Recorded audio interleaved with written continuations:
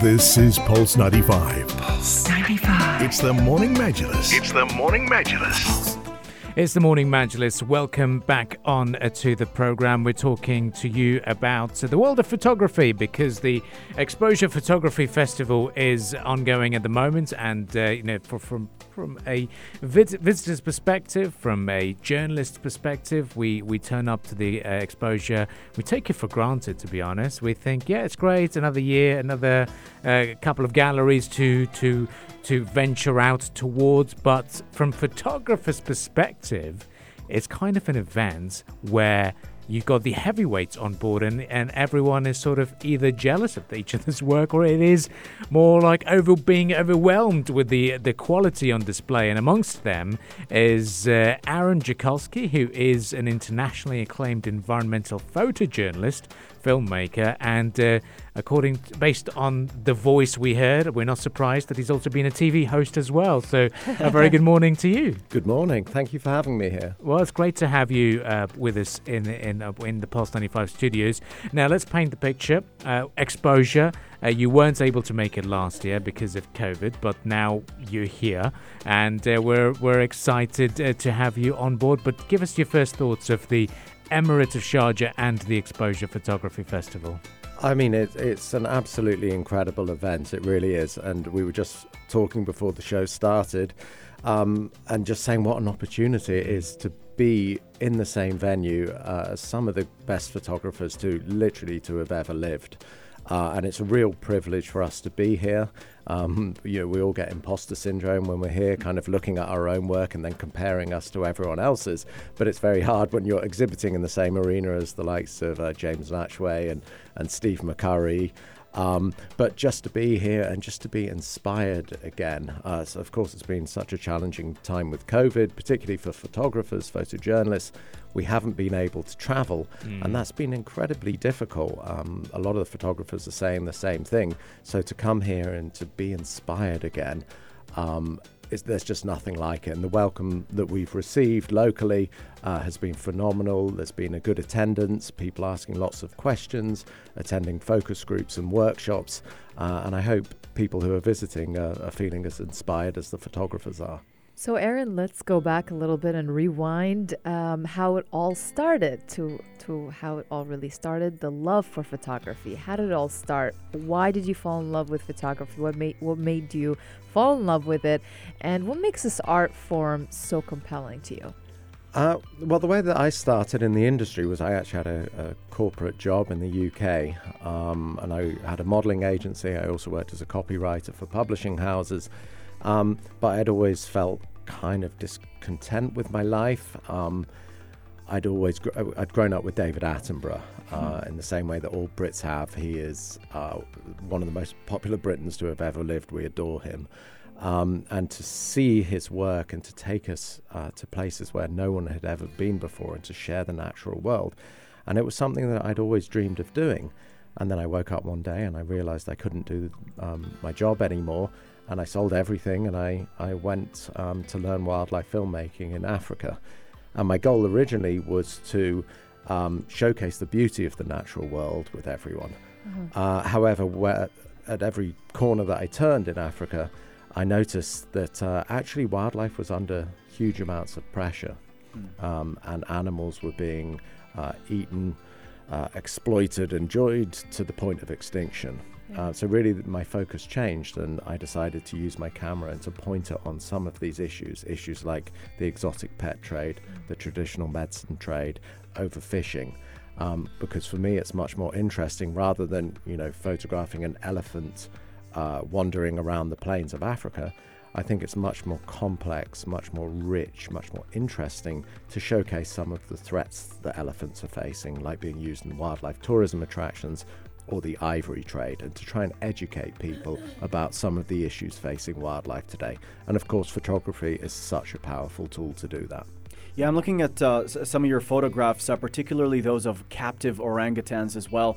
And they're really striking photos and moving in a way because you could really see what these animals are going through, the cruelty that there is.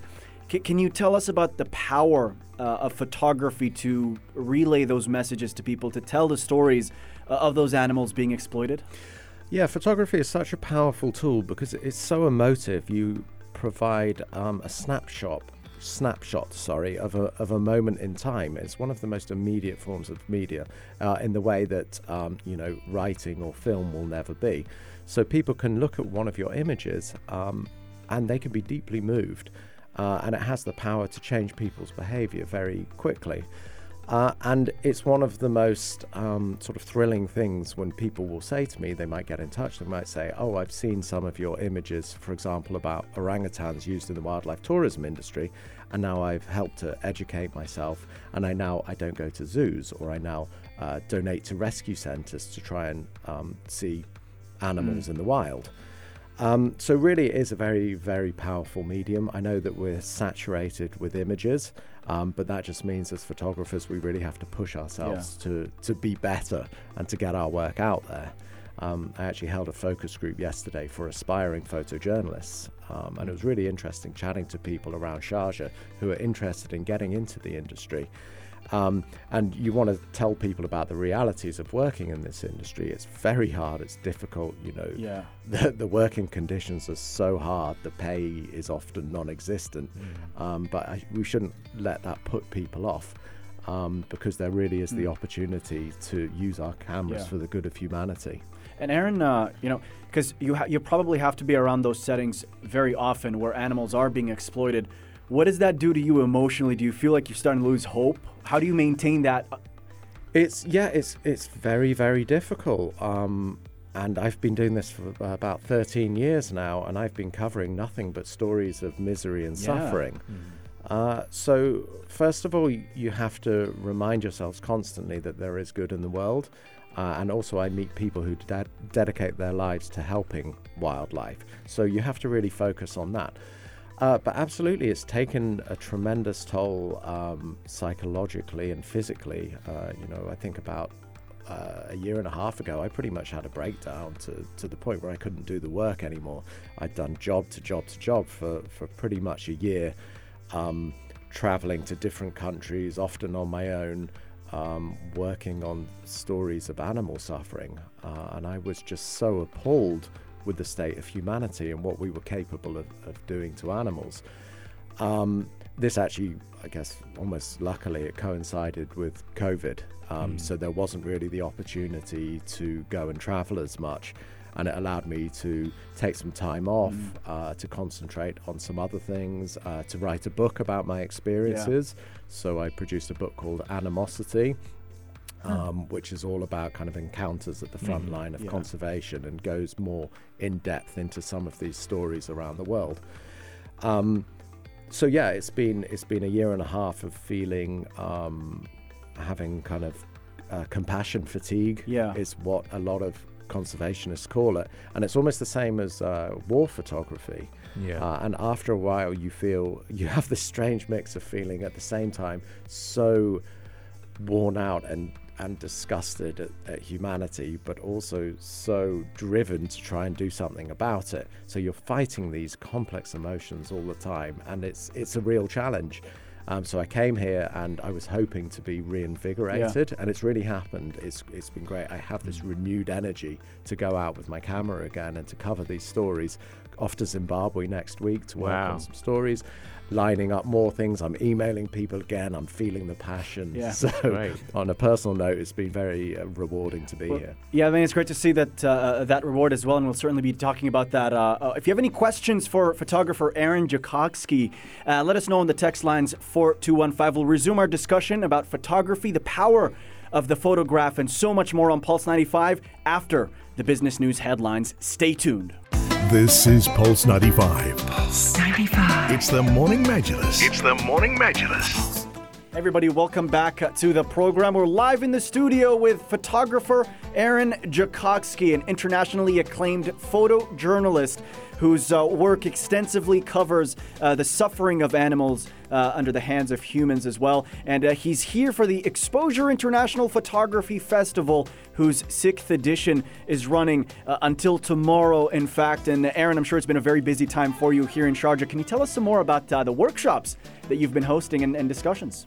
Yes. That's the amazing thing about this event is you have the chance to listen to photographers' presentations. You can go to workshops, seminars, focus groups. Personally, I did a presentation about the wildlife tourism industry last week, talking about how animals end up in the wildlife tourism industry, which are some of the worst wildlife tourism attractions to look at. And also sort of giving some experiences personally of covering wildlife tourism attractions for the last few years. Yesterday, I did a focus group about breaking into photojournalism. How you might choose assignments, what are some of the challenges of working as a photojournalist, what are some of the creative techniques that we use, what are some of the key pieces of equipment, how we might light certain scenes, how you market your work, and then really kind of the next steps of trying to work as a photojournalist.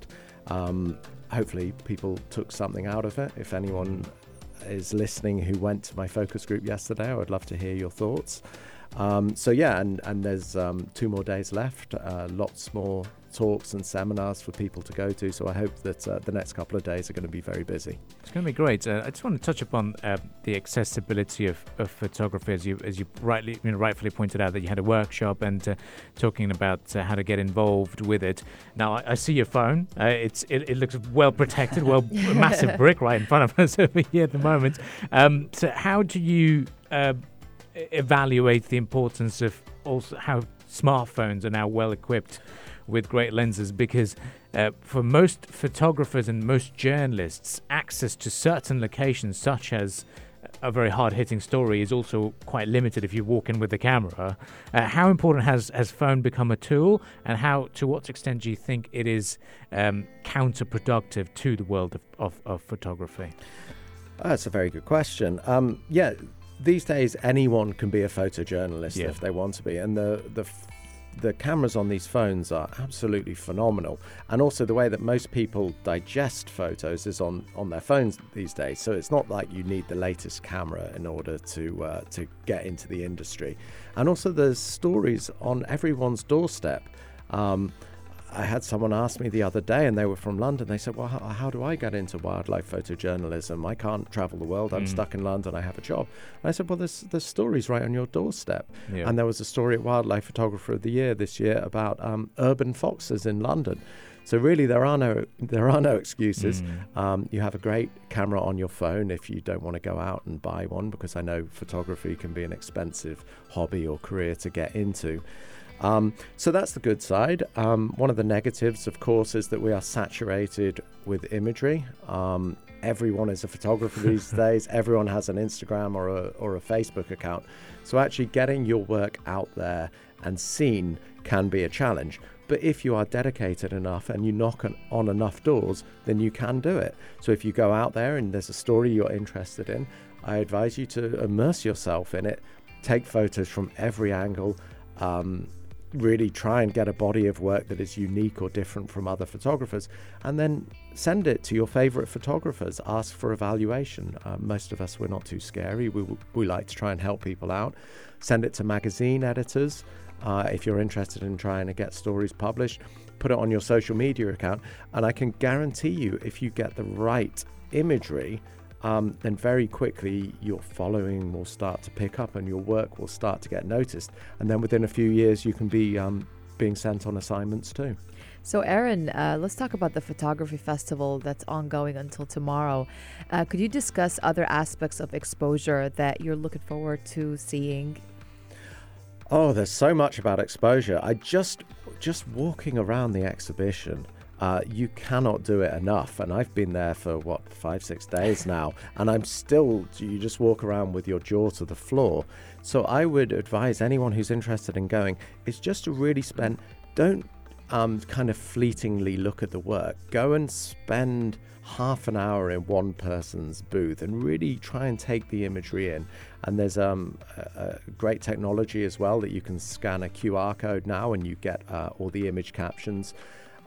Also, if you walk around some of the booths, the photographers are hanging around there. Yeah. And really, you want to try and get the backstories. So Right. that's the most exciting thing for me. It's not just the seminars, the presentations, the workshops. It's hanging out with the photographers and getting the backstories. I have a question as well. For me as a normal person, not a photographer, when I look at a photograph, I just look at it in a very just simple way, nice photograph, and I just move on. Yeah. But as a photographer, what aspects do you look at in a photograph when you evaluate a photograph? That's another very good question. Well, of course, you look at it from a technical standpoint. What are the elements? Yeah, we'd be lying if we didn't look at it from a technical Yeah. standpoint. You look to make sure that all of the basics are there. What are the basics? The basics are whether your exposure is right, Yeah. your focus, whether the image is sharp. What are some of the creative tools that people have used? Have they used artificial lighting? Yeah. Have they used shallow depth of field or slow shutter where you're Yeah. trying to get some areas of the image blurred? So you look at it from a technical standpoint. And of course, you look at the story that the photographer is trying to tell. Now, the images as photographers that we often like the most from our own work aren't necessarily images that other people will like, because we know the amount of effort and we know the backstory to the image. You know that you might have spent a month living in a swamp to try and get this one particular image. And it might not be the best shot that you've ever taken, but you're like, you know how difficult it was to get it. Do you have a story like that where a photograph was so incredibly difficult to get? Oh, I have so many Give stories. me one. I have so many stories from, I remember doing 50 dives in Lake Manal. 50 isn't even a lot to try and get one image of a mother protecting her babies. They have what they're called mouth brooders in Malawi. And when you approach these fish, they're cichlids, the mother will suck up all the babies into her mouth. So it was between about 50 to 70 dives sneaking up on these cichlids because all the babies are surrounding the mother, and then as soon as you get anywhere near them, whoosh, and the mother sucks the babies into her mouth, and the photographer leaves very, very disappointed. And I tried approaching this animal from every angle. I tried night dives, I tried morning dives, I tried disguising myself, I tried going slowly, going quickly, and I just couldn't get that image. And it wasn't until dive number 50, 60, 70 that I finally got something that was kind of vaguely usable. And that's not even, because I'm a photojournalist, and you should listen to a photographer like Laurent Balester. And Laurent Balester spends years, well, let alone 50 dives, he spends years and $3 to $4 million per project to try and get these shots that no one else has ever captured. And he might be diving 100 meters in the Antarctic, and he's documenting on a dive species that no one has ever seen before. And you can imagine the thrill that he must experience. He really pushes the boundaries. If anyone can learn more about Laurent Balester's work, he literally, it was, I think for me, that my favorite thing about exposure was hearing his talk and listening to the stories behind some of those images. Photographing an iceberg, which was a composite of 160 photos underwater at 100 meters. I mean, he's really pushing the boundaries. That's what's interesting when we talk to photographers. They just show you what's beneath the surface of every single photograph. Because when we look at it in a very, what's on the surface, basically. Yeah. What we all see, it's a nice picture, that's it. But then the story behind it, it's so touching. Of every photograph, really. Every photograph, what you just see is that snapshot, that millisecond, that moment in time. You don't see, I did a story about the voodoo markets in West Africa recently, and they were like a nightmarish scene from hell. Oh, no. It was like the apocalypse, and we got there and there were fires burning everywhere. It was this market in Benin. There's women rolling around on the floor fighting, tearing chunks of each other's hair out. We are being followed and hassled and intimidated. And it truly was, it was like a scene from Mad Max. And we get there and there's these voodoo markets with these animal heads and skulls everywhere. And we're just thinking, it's just about survival. And I've never come across images like that. But then once you're there, you kind of go into autopilot. and your goal is to get the imagery. You want to get shots that no one has ever seen before. Right. But it was one of the most intimidating projects and briefs I've worked on. But the images that we came out with, were really amazing.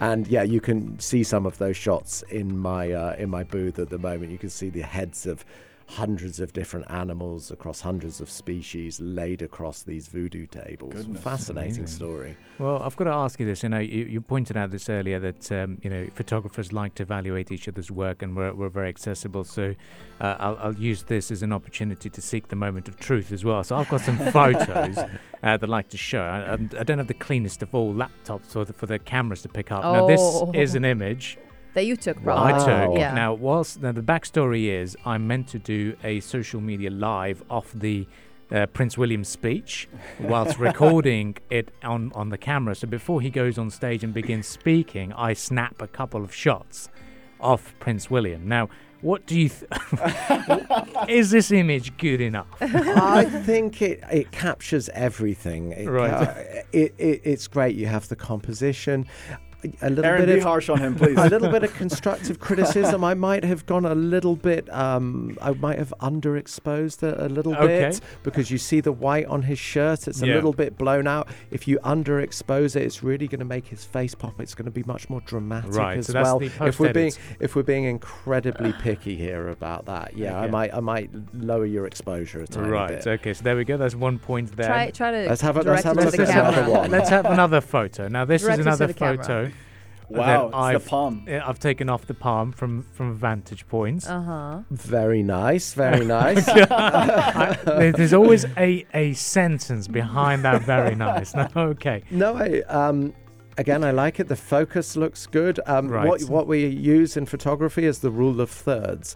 So often you want your horizon is either in the bottom third or in the top third. Right. So we've nearly got that in this picture.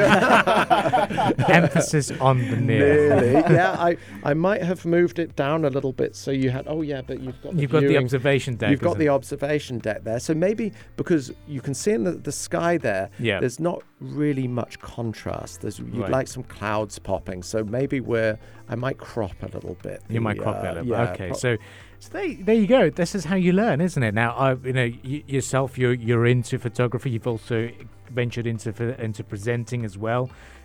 Us who are presenters now also have to be equipped with the idea of getting those to be able to capture photos and even videos, because sadly access to crew and to areas can be quite limited. But that's Yeah, I think everyone has to become multi-talented in this day and age. And I remember when we'd have film crews and we'd have 5 people in our crew. Those days are long gone. Now you have to do everything. You have to be able to film, present, take photographs, do sound work, do production. You really have to kind of be multi-skilled. Which of course is a great thing. Now, are we in the right path though? So there's a little bit of a commitment. You're definitely on the right path there. I can see there's definitely there's something to work with. Yeah, there's potential. To put it nicely. Any more? No, I think we've got plenty more. But I think for the level of criticism this morning, we'll have that'll be it for now. But we're looking forward to seeing more. And of course, Instagram does become a very good platform to showcase your best work. And we all have a gallery of our own, don't we? But to come on down and to have a chance to hear from you and get your work criticized, where could they find you? They can find me. I don't. What's the number of my booth? Now you put me have on a the spot. website. Yeah, my website is aarongekoski.com. AARONGEKOSKI.com, and same with Instagram.